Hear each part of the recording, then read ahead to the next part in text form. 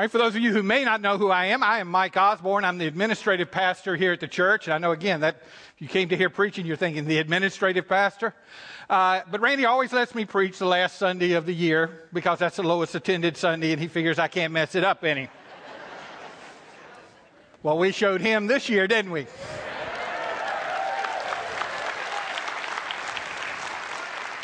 Well, we are at the end of a year, and when we get to the end of the year, everybody gets caught up in the year in review. You know, if you're watching TV shows, whether they're news shows or sports shows or entertainment shows, they're already starting to do all the big stories that were a part of 2012. You pick up the magazines, and all of them have the year in review, and it has been quite a year to look back on, hasn't it? I mean, we can look back on the year in review in politics, and we had what, I don't know about you, but for me, felt like the never-ending presidential campaign that spent $1 bazillion on commercials and ads. And again, I don't know what it was like at your house, but I personally got 500,000 calls from the Republican National Committee. We look back in sports, and it was quite a year in sports. We see the scandal that went on at Penn State. We had the Olympics taking place. We had Lance Armstrong being stripped of all his awards and prizes. We had RG3, and this year, for the first time in who knows how long, we have the final game of the season between the Redskins and the Dallas Cowboys, and it means something. And Ronnie West also wanted me to mention that there was some little school from down south that won the college national championship. In the entertainment world, there were all sorts of things going on. And where else would you start except with Lindsay Lohan? Lindsay Lohan was arrested for being involved in a car accident. For the first time since 1927, a silent film won Picture of the Year when the artist took home that honor. And Lindsay Lohan was arrested for a domestic dispute. Well, Dick Clark, the eternal youth, he finally died, as did Whitney Houston. And Lindsay Lohan was arrested for an assault in a club. Mr. Potato Head turned 60 this year.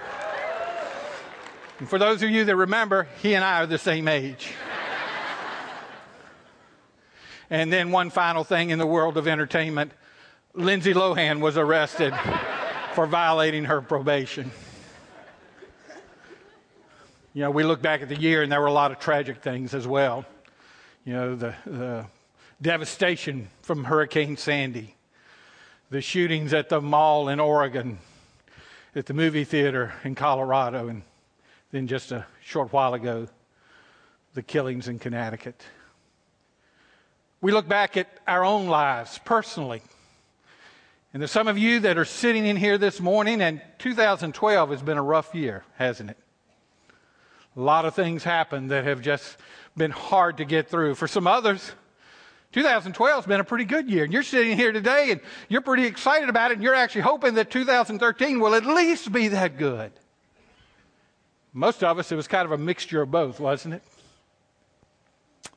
But as we gather here today and we think about 2012, truth of the matter is, while it's interesting to look back at it, while we need to remember some of the things that are there in our rearview mirror, while we need to learn from some of the things that we experienced in 2012, truth of the matter is, basically 2012 is gone, isn't it?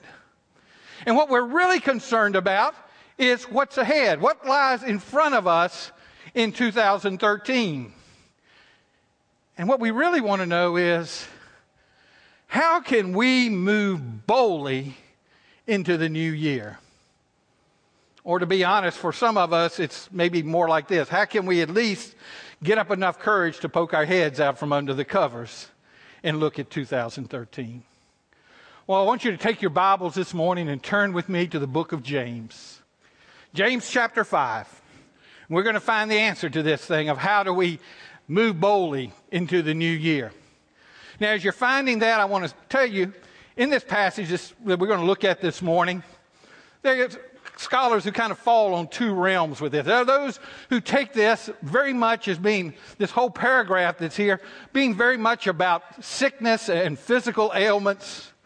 Then there are other scholars and other commentators, other preachers who feel like it's talking about a broader thing, and that's where I fall in. I don't think this passage deals just with sickness, just with illness, just with physical maladies, but I think it looks at our lives in a broader context. It looks at us as a whole being.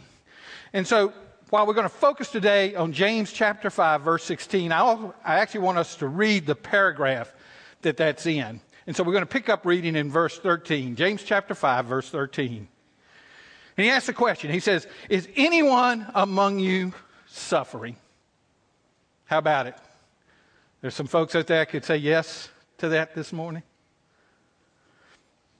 He says, well, if it is, let him pray. Then he says, is anyone cheerful? I'm sure we got some in here today that are pretty cheerful about what's going on in your life. He says, if that's you, he says, let him sing psalms. So if you notice, whether you're suffering or whether you're cheerful, he says, turn your attention to the Lord. He says, is anyone among you sick? Let him call for the elders of the church and let them pray over him, anointing him with oil in the name of the Lord. And the prayer of faith will save the sick, and the Lord will raise him up. And if someone has committed sins, he'll be forgiven. He says, confess your trespasses to one another and pray for one another that you may be healed. The effective, fervent prayer of a righteous man avails much. Elijah was a man, now he's given us an example of this, with a nature like ours. And he prayed earnestly that it would not rain.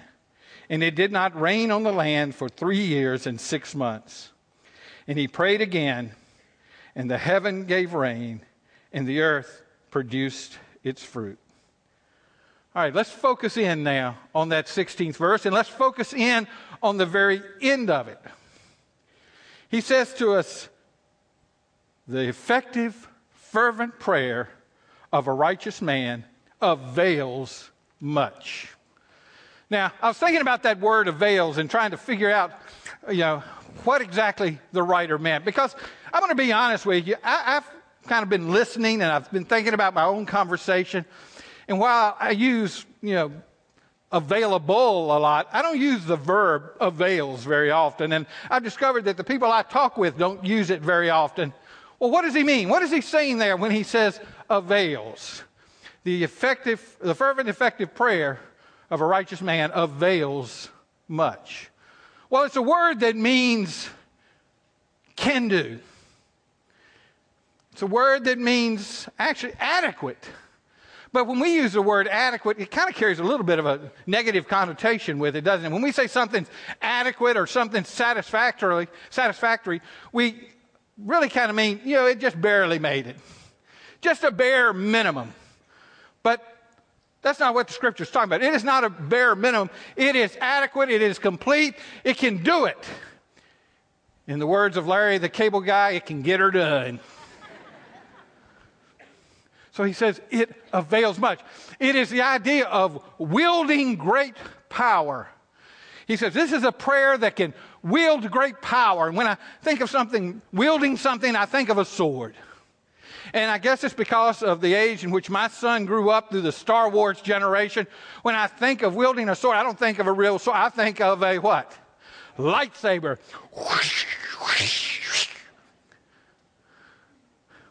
Several years ago, right after Christmas, we were down at my mother-in-law's. And there is an age discrepancy among her grandchildren. Our son is quite a bit older than all of his cousins. In fact, his cousins are closer to the age of Shay's children than they are Shay. So we're down there, and you've got this little toddler, our grandson, Micah, who's around 2 at the time. And then you've got Shay's cousins, who are the generation above him, but they're all still kids. And so they're down there playing, and they have gotten new lightsabers. And so they have their lightsabers, and they go in, and one of the cousins goes over to his house, and he brings his old lightsaber, a little short one, and gives it to Micah, our grandson. And so here they are, these that are 10, 11 years old. They're there with his huge lightsabers, and there's our little grandson with his lightsaber, dragging it on the ground because he still can't pick it up. It's so big. But he has something else with him. He has his lightsaber and his lovey. And as I was preparing this week, I had that picture in my mind, and I thought about it. How much like that are we? See, Micah had his great weapon, his lightsaber, but he also wanted his security. He also wanted his lovey to carry with him. That's kind of how we face life. We're willing to go out there and battle and wield our weapons, but we want some sense of security as well. But let me tell you something, folks. The great and glorious thing is God provides both of those to us at the same time. He is our security as well as our power. And so it says he avails much. But when we think about that, that's what we want, isn't it? We want to have that kind of power. We want to have that working in our lives, that wielding of strength, that wielding of that which is adequate and sufficient to do all that we want to do. But it takes us back to how again, doesn't it? I mean, we started out with how do we go boldly into the new year, and now we say, okay, we go boldly into the new year by wielding the power. But how do we have that power? I like the Message Bible on this verse, because here's how it starts off. He says, make this your common practice. Confess your sins to each other and pray for each other so that you may live together well and healed. Make this your common practice. How do we get that power? He says you get it by making this your common practice. Now, your common practice is your everyday thing. It really catches the sense of the verbs that are in this passage, because they're all in a tense that means it's constantly going on. It's never stopping, never ending. And so what the Message Bible says to us there is, this is our constant thing. This is our common thing. This is what's true all the time in our lives, or should be. If I go up to my office here at the church right now, my computer is sitting on my desk. And all around this building, we have printers, all kinds of printers, color printers, black and white printers, big printers, little printers. And I am actually connected to pretty much every one of them. And so I can sit in my office and I can send a document down to the printer beside Jennifer Harris's desk down here in the workroom. I can send it to the printer beside Jennifer Nix's desk. I can send it across the whole building over there to the printer beside Bonnie Hudgens' desk. But you know, if I just hit print, it goes to the printer beside my desk. That's my default printer. In other words, if I don't do anything, that's where it always goes. Let me ask you a question this morning. Where do you always go? When you're dealing with others, where do you go? Do you go to grumbling? Do you go to murmuring? Do you go to dissent? Do you go to strife? Do you go to negativity? See, that's what James is warning us against in this. That's not the kind of default we should have. That's not the kind of common practice we have. Yet that's true for so many of us. We're living our lives going around just like the children of Israel, murmuring and complaining. My wife shared in our life group one week when she was teaching about this individual in our family that is the most negative person you'll ever meet in your life. They can take any situation and find a negative in it. I don't care what it is. In fact, as Sue described it, you have people who see the glass as half full and people who see the glass as half empty. This person sees the glass as bone dry and spit in.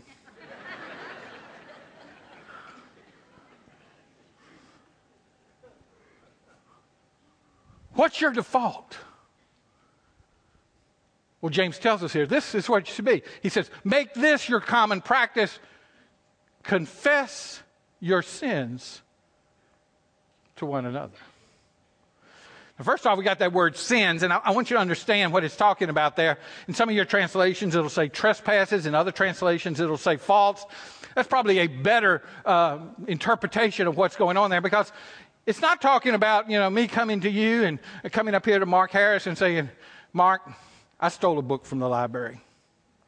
Yeah, that's a sin. That's something I did wrong, but that's not what it's talking about. What it's talking about is if I have to come to Mark Harris and say, Mark, I've been talking bad about you, man, and I'm sorry. I'm not going to do it anymore. And I haven't, Mark. I haven't even said anything to Jennifer bad about you. But that's what it's talking about, those faults against each other. In fact, it's a word that actually means a side slip. That's something we really got to be careful of. Because a lot of times we don't even realize we did it. We're on our journey. We're on our walk with Christ. We're moving in the direction that He would have us to go. And all of a sudden, we allow something in our lives, some type of negativity, some type of complaining, something that's going on in our lives to cause us to side slip. And guess what happens? When I side slip, I'm not moving in the right direction anymore. I'm not moving in the direction that God would have for me. And so what James says to us is, let this be your common practice, that you're not going to sidestep, but when you do, that you're going to confess it, you're going to acknowledge it. The word there, confess, it's actually a word that sometimes is used for covenant. When you covenant with somebody, you're not going to be talking about them behind their back. When you covenant with somebody, you're not going to be murmuring and grumbling about what they do. He says, confess with one another. And then he says, and pray with one another. I have come to know beyond a shadow of a doubt that you can't truly pray with a person and have ill will towards them.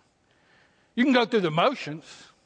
You can pretend, but you can't honestly pray. Prayer is an intimate thing.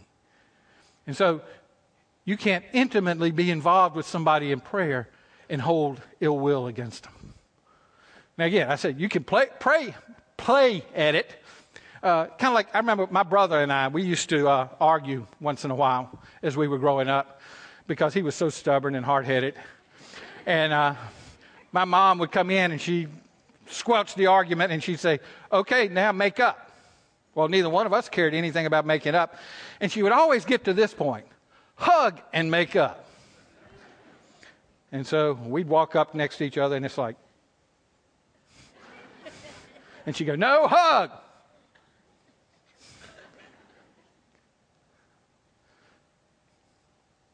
You can't hug and really mean it and still be mad at somebody. You can't pray for one another and hold that animosity and that ill will towards them. And so that's what he says to us here. He says, confess to each other and pray for each other. Now listen to what he says. So that you can live together whole and healed. Folks, listen to that. Because if you're living a life that does not have as its common practice confession and prayer and love for one another, you're never going to be whole. You're never going to be complete. You're never going to have all that God desires for your life.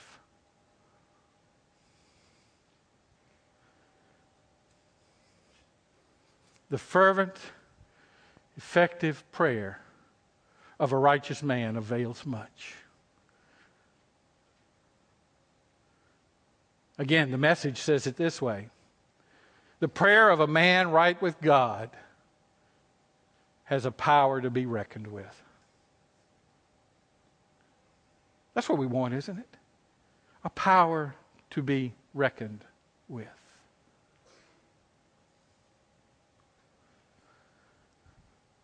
I was listening to a sermon that my son preached recently at his church. And in it, it was just before Christmas, and he was talking about peace. And he alluded to the fact that so often the joke about beauty pageants is when they stand up there and they ask them, what do they want? What's the answer? We want world peace. And Shay had this to say. He says, I've decided world peace is a little too lofty for me. He said, I'm just trying to get peace at 505 Battle Avenue, which is his house. Folks, I think we need peace in our houses. We need peace in our neighborhoods. We need to make sure that we have peace at 17201 Jeff Davis Highway, in order that we can have a power to be reckoned with.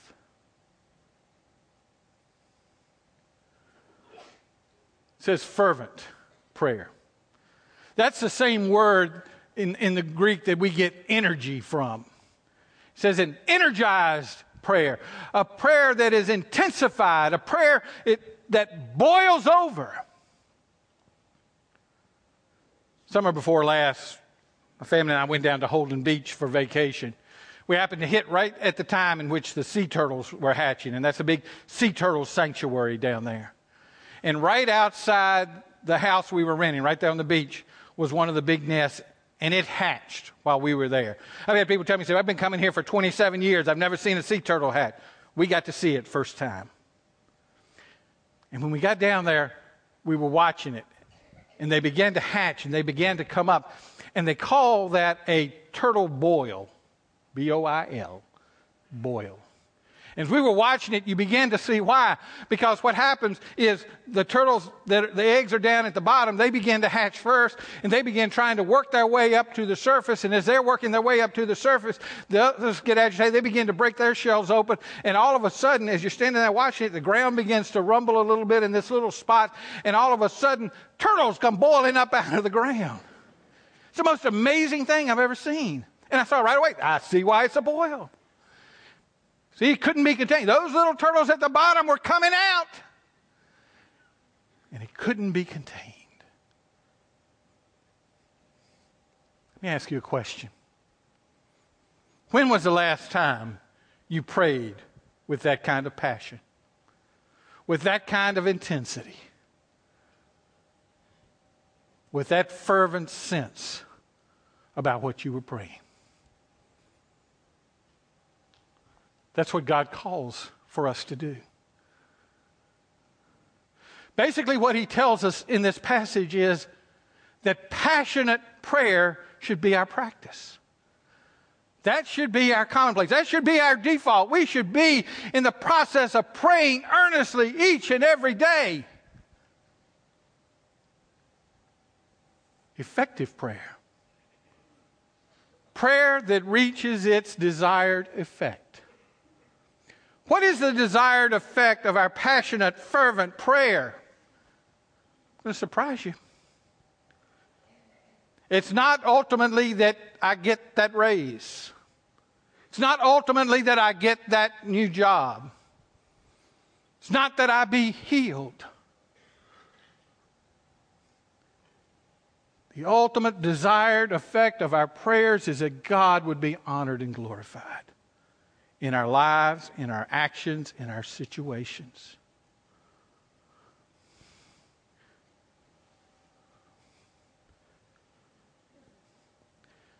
How do we go boldly into the new year?